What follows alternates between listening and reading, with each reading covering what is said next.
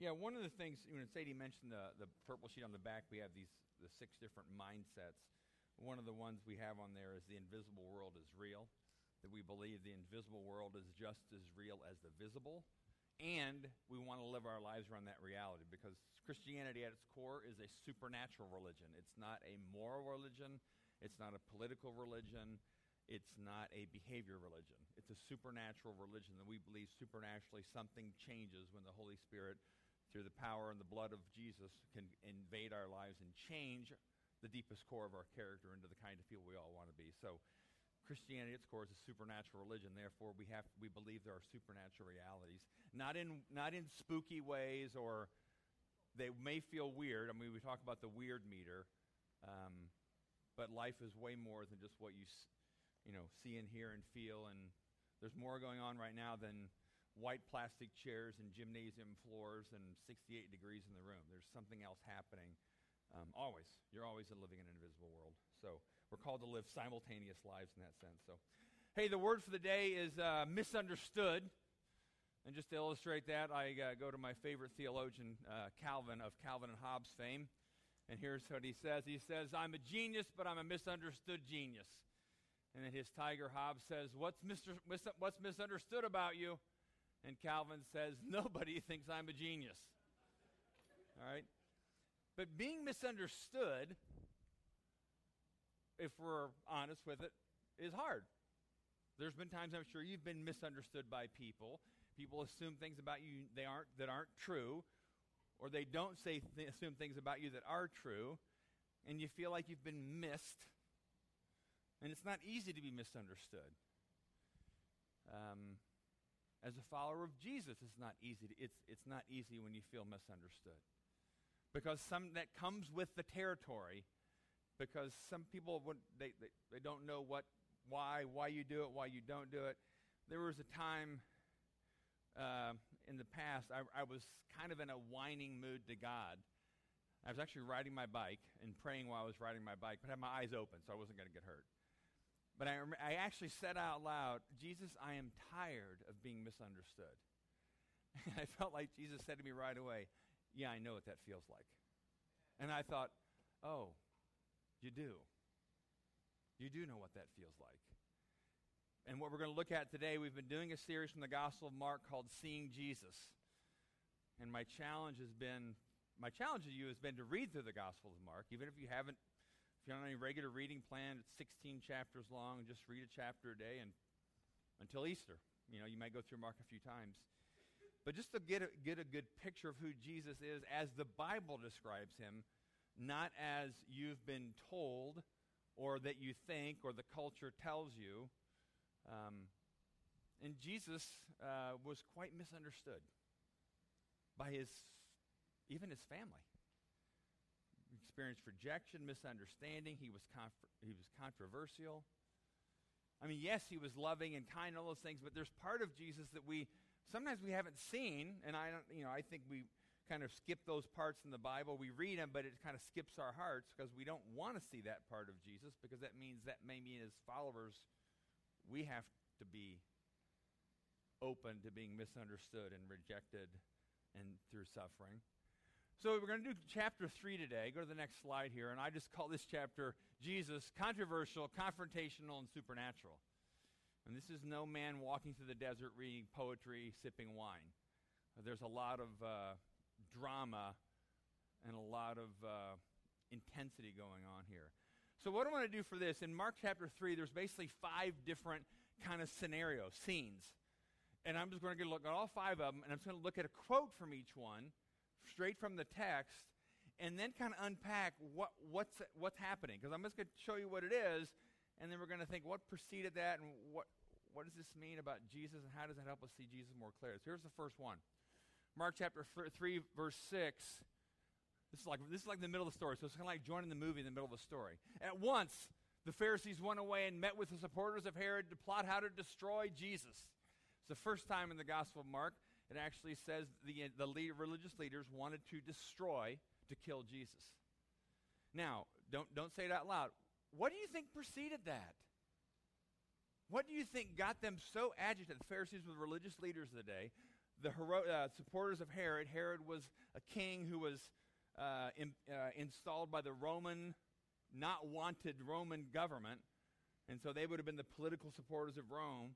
So here are the Pharisees, who were Jews, were even colluding with it's like Republicans and Democrats getting together, like unheard of, and they want to destroy Jesus. So you might think, well, what preceded that? Well, he must have said some really hurtful things to them. Maybe it was when he cleared the temple and was really angry, and they got so mad, we're going to kill this guy. What do you think preceded this? That got mature leaders wanting to kill this man named Jesus. What preceded this was Jesus healed somebody. It was in the synagogue on the Sabbath day, and the Pharisees had instituted this whole system of rules about what you can and can't do on the Sabbath, because again, the heart of the Pharisee was all about image management, doing the right things in front of other people so you're perceived as being spiritual. So they had this whole set of things you should and shouldn't do, and one of the things you shouldn't do is to work on the Sabbath. So Jesus is kind of coming right back at him, because the heart of that commandment is from God, but the Pharisees had turned it into a public image. I'm going to look impressive. And so the text in this first part tells us there was a man that had a shriveled hand, or couldn't use his hand.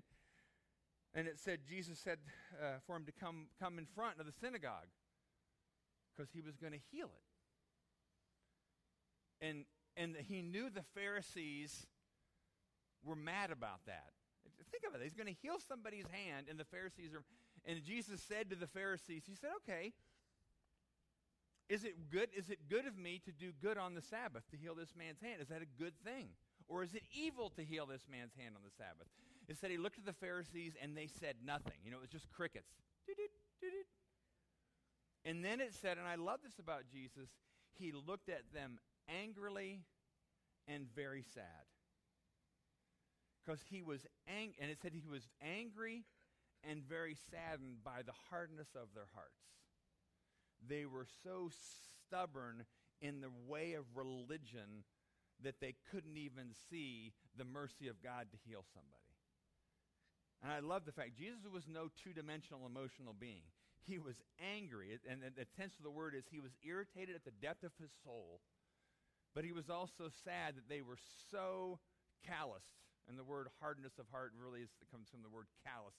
They were so calloused of heart, they couldn't even be tenderized by the mercy of God to heal somebody. And so what does Jesus do? He heals the man's hand, and it's totally healed.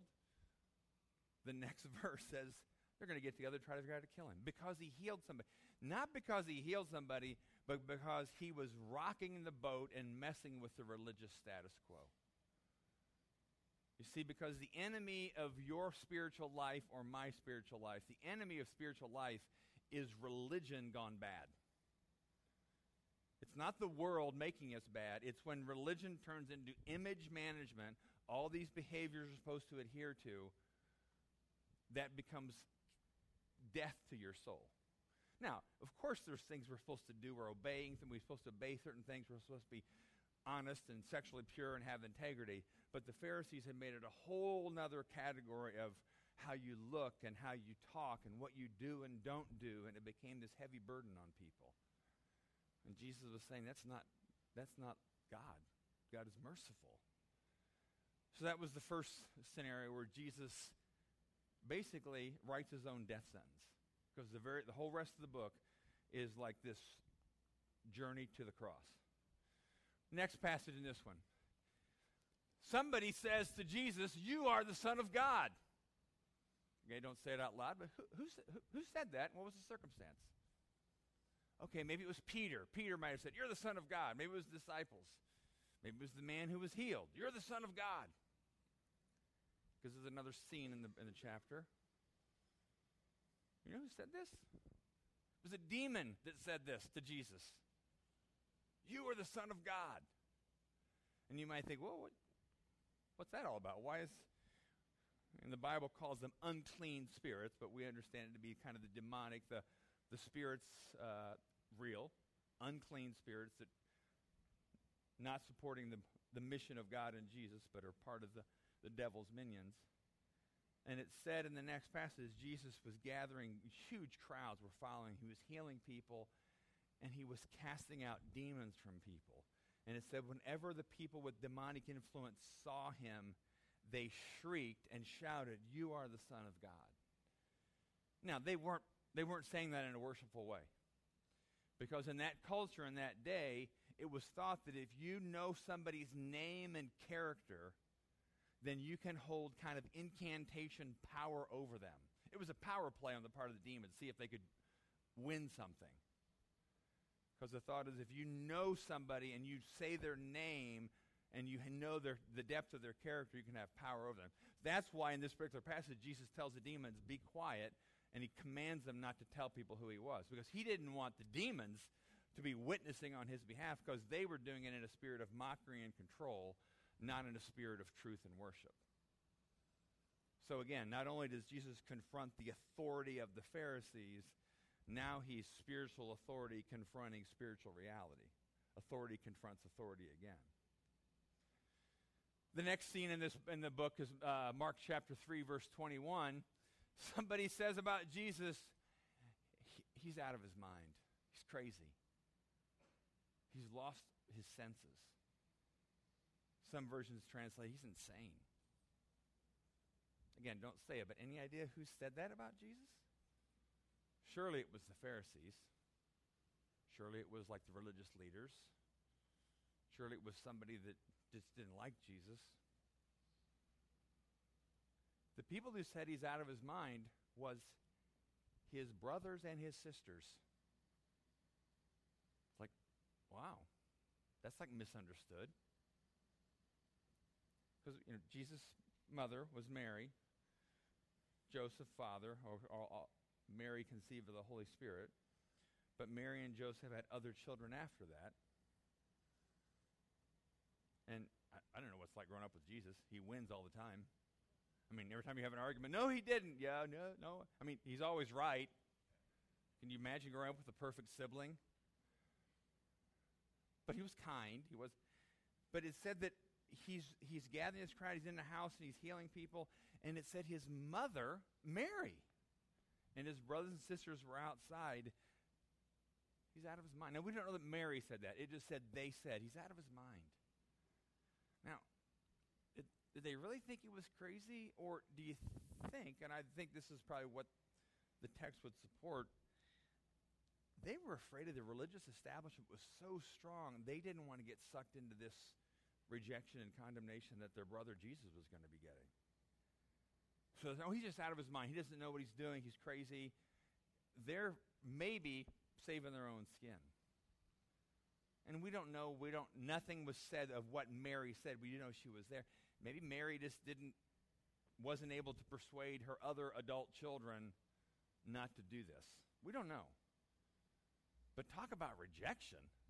Talk about misunderstood. It's his family who's saying publicly, he's crazy, crazy. And it says they actually tried to get him to bring him home. Because they're feeling the tension. They're feeling the drum beats to pain and suffering, and they don't want a part of that. And if we're honest, we don't blame them. Let's not call them bad people. We may have done the same thing, like, wow, this is really getting tense, and he's kind of picking too many fights, and we got to kind of get him home and calm him down, and he needs to calm down. He can still be Jesus, but he needs to not create so much tension. Because, let's be Christians, but let's not rock the boat. Let's follow Jesus, but don't really mess up the system.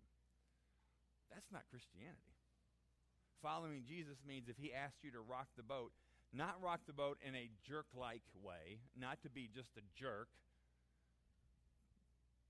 but if God asks you to do something that others around you will not like, or they may feel exposed by it because everybody else is doing it, but you're choosing not to because you're choosing to have the freedom of holiness, you're not going to always get applause from the people who won't follow Jesus.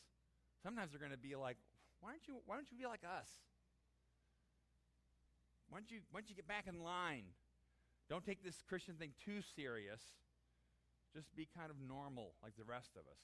Jesus was not normal. He doesn't call you to be normal. And in that sense. So then that was one. The next scene. Next scene, now somebody's saying about Jesus publicly, he's possessed by Satan. He has an unclean spirit. Now, this wasn't his family. This actually was back to the Pharisees again. Because Jesus is casting out all these demons. He's driving demons out of people. Again, that's a weird meter thing, so it's like, wow, that's really kind of weird. It is weird, but we believe it's true. We believe there's spiritual realities that are true. And they're saying, well, we know how Jesus is doing this. Because they didn't deny that he was setting people free from demonic influence. They weren't denying that these people who had all kinds of bondage in their lives all of a sudden were free of bondage. They weren't denying that. They just couldn't figure out where he was getting the power. So instead of saying it was from God, they actually said, oh no, he's doing it because he's a demon and he has the power of a demon to drive out other demons. And this is where Jesus quoted Abraham Lincoln, actually it's the other way around, where Abraham Lincoln said, a house divided against itself cannot stand. Abraham Lincoln was quoting Jesus when Jesus was telling him, why, if I have Satan in me, why would Satan drive out Satan? A house divided among itself won't stand. Of course I'm not doing it by the power of Satan. I'm doing it by the power of God. And Jesus didn't do it with a defensive voice, but he's saying, you're telling people I'm driving Satan out with Satan? Well, why would a house fight against itself? Of course I'm not going to do that. It's interesting, too. I was at can't remember exactly where this was, someplace in town. They have a bunch of quotes on the wall, famous people. And the quote is, a house divided itself cannot stand, and it says Abraham Lincoln. I kind of wanted to cross it out with a pen and write Jesus, because he said it. Lincoln was quoting Jesus. But so again, misunderstanding. I mean, these are powerful religious leaders telling the people he's possessed by an unclean spirit. I mean, they're trying to earn they can to discourage people from following him. So Jesus is misunderstood by his family. He's misunderstood by the powers that be. Rejection. They want to kill him. And then the last one. So this passage is right in the middle of it. So let me just so they decided they wanted to destroy him. He's casting out demons who are saying, you're the Son of God, in a contemptuous, controlling way. So boom, boom, boom, boom, boom, boom, boom. His family's saying, he's crazy. Boom, boom, boom, boom, boom, boom, boom. Pharisees saying he has an unclean spirit, he's demonic. He's evil. So let me back up for a second before I look at this passage and say this. Remember who I said a few weeks ago that Mark wrote this probably 30 or so years after Jesus' death and resurrection. He was writing it initially because the Christians in Rome, from what we understand, were asking him, hey, can you write down all these stories from the life of Jesus that you heard that Peter told you? That's kind of the sense how we feel like that's how the sense how that happened. Because the Christians in Rome were undergoing some degree of persecution. Things were getting a little tough for them there. Peter had been crucified by the Romans because he followed Jesus. The Christians in Rome were being accused of being kind of social outcasts, antisocial, anti-government, not nationalistic. So they were feeling a little bit out of place, and they were trying to figure out if they had the right end of the stick of Christianity, because life was not easy for them. It was actually getting harder. They were experiencing being misunderstood and rejected.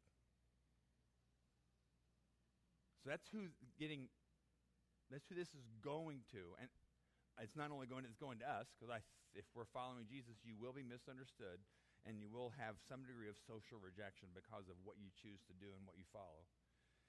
But in the middle of all this, Mark puts the story, Mark didn't write chronologically, he wrote kind of thematically. In the middle of this, he puts the account of the 12 disciples that Jesus called. And I think Mark did this on purpose because he's wanting us to see, if you follow Jesus, this is what you're getting yourself into. Because it said Jesus went to a mountainside and he called the 12, and it names all the 12 disciples. And I could name them for you, but I'd have to sing a song that I learned when I was a kid. But there were 12 disciples. Jesus called to help him: Simon, Peter, Andrew, James' brother John. I won't finish it, but I could. So he names them all, even Judas. name's Judas. And then it said he called them, and this was their job description that he called them to do. First of all, it says that they were called apostles. The word apostle is literally the Greek word that means sent ones. They were sent out by him. So in that sense, every single one of us who's a follower of Jesus are apostles. We are sent by Jesus into the world to bring hope for dealing and healing. Hope, redemption, and healing. So they were sent ones, and this is what they were sent to do. They were to be with him. That was job description number one. You got to hang out with Jesus. You got to interact with him. You've got to talk to him. You've got to listen to him. They spent time with him. That's kind of our job description number one. That's why we read the Bible or pray or try to listen to Jesus, because we want the Spirit of Jesus to be driving what we're doing, not the spirit of religion. They were to be with him. He sent them out to preach. That was their second part of their job description. You need to proclaim and talk about Jesus. And he doesn't mean that in a guilt kind of inducing way, go knock on your neighbor's door. But it was like, talk openly about what Jesus has done in your life. And the last thing is, he gives them authority to cast out demons. Well, before and behind this particular part of the story, there's demons all over the place. There's all kinds of unclean spirits and people who are stuck in bondage of all kinds of nasty habits and nasty things. So in the middle of all this, Mark is saying, okay, those who are called to be the sent ones of Jesus, and in this case it's 12 apostles, but in this case it's all of us. This is what we're called to do. We have authority, the Bible tells us, to be agents of deliverance of people from the power of Satan.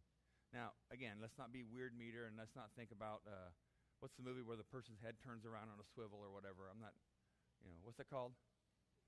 Whatever. But sometimes the biggest tool of Satan is to convince us that it's all this drama, strange, weird, but Satan's really subtle, and there's people that you, maybe in your family or in your house or in your dorm, or people that are under the power of Satan. See, the word demonized, it doesn't mean Satan is in them talking all the time. It means they're being harassed. They're being under the influence of Satan in some areas. So people that have addictions, I think, really are being harassed by the power of Satan. So it doesn't mean that you're, always speaking in guttural tones and your head spinning around. But Jesus gives the disciples authority, which we are his disciples, to be agents of delivering people from the power of Satan in their lives. So you might think, well, I don't know anybody who's demonic or demonized. I would say you probably do, and you probably don't even realize it. I probably do and don't realize it. There are neighbors I have. There are people I know that I'm sure are under some degree of the enslaving power of Satan in their lives. So you might say, well, what do I do? Am I supposed to go, pour oil on their heads and hit them on the forehead and knock them over? You could just pray for them. You could pray by the authority of the Spirit of Jesus in you. Jesus, would you set this person free from whatever binds them up? You set them free. So you're one of these followers of Jesus, and you're in Rome, and you're reading this for the first time, and you're experiencing being misunderstood and rejected and being accused of being antisocial, and you're thinking, I don't know if this is the right thing. This doesn't seem like it's not going well. I thought following Jesus was supposed to be really good. And then you're reading this, you're like, no, maybe this is what following Jesus is about. It's about confrontation of the authority of Jesus against the authority of this world, the authority of Satan, and how does one force break the force of the other to bring people free. I mean, if you know me at all, you'll know that one of my favorite analogies is the whole analogy of Normandy. Normandy, World War II, is when the Allied forces kind of go in mass across the English Channel to go into France to set people free who were enslaved by the power of the German regime. So Jesus sends people, he sends us into the lives of other people who are held enslaved by the power of the regime of Satan. So maybe it's simply just praying for people that don't know Jesus, praying for people that they have issues, addictions, or whatever. Not praying for them in a pitying way, a contemptuous way, but you're praying because Jesus has given you the authority to ask him to do something in that person's life to set them free. That's the authority you and I have. We have that authority. Jesus gave us that authority. So at the beginning of the gospel, Jesus proclaims the kingdom of heaven is near. The kingdom of God is near. That's his overarching sermon. And then the whole book of Mark is unpacking what that means. So let me just kind of review, and then we'll be done here. So far in the Gospel of Mark, Jesus says the kingdom of God is near, and here's what that means. Jesus does this. Jesus calls ordinary people to join his mission. Jesus teaches with refreshing authority. He delivers people from the power of Satan. He heals physical sickness. He amazes people. That word so many times in the Gospel of Mark. He amazed the people. Jesus rejects the temptation to be popular. He focuses on the mission of God. He touches the untouchables. He offers forgiveness. He socializes and eats with scum. That's what the Pharisees called the sinners Jesus hung out with. Jesus offends the spirit of religiosity. Jesus is misunderstood and rejected, but remains wildly free, peaceful, and joyful. So the kingdom of God coming, the power of God coming into the world that Jesus was talking about brings it brings healing and power and deliverance, but it also brings suffering and rejection and challenge. So we're agents of God bringing the kingdom of God into Bloomington. You are all agents of healing and power and deliverance, touching the untouchable. That's what we're called to do. But with that comes challenge. You're going to offend people. You're going to be rejected. You're going to be accused of things that you know aren't true. You're going to be misunderstood. But that's the power of Jesus. If you want, I'll say this, and I'm saying this to myself. This is something I have to remind myself all the time.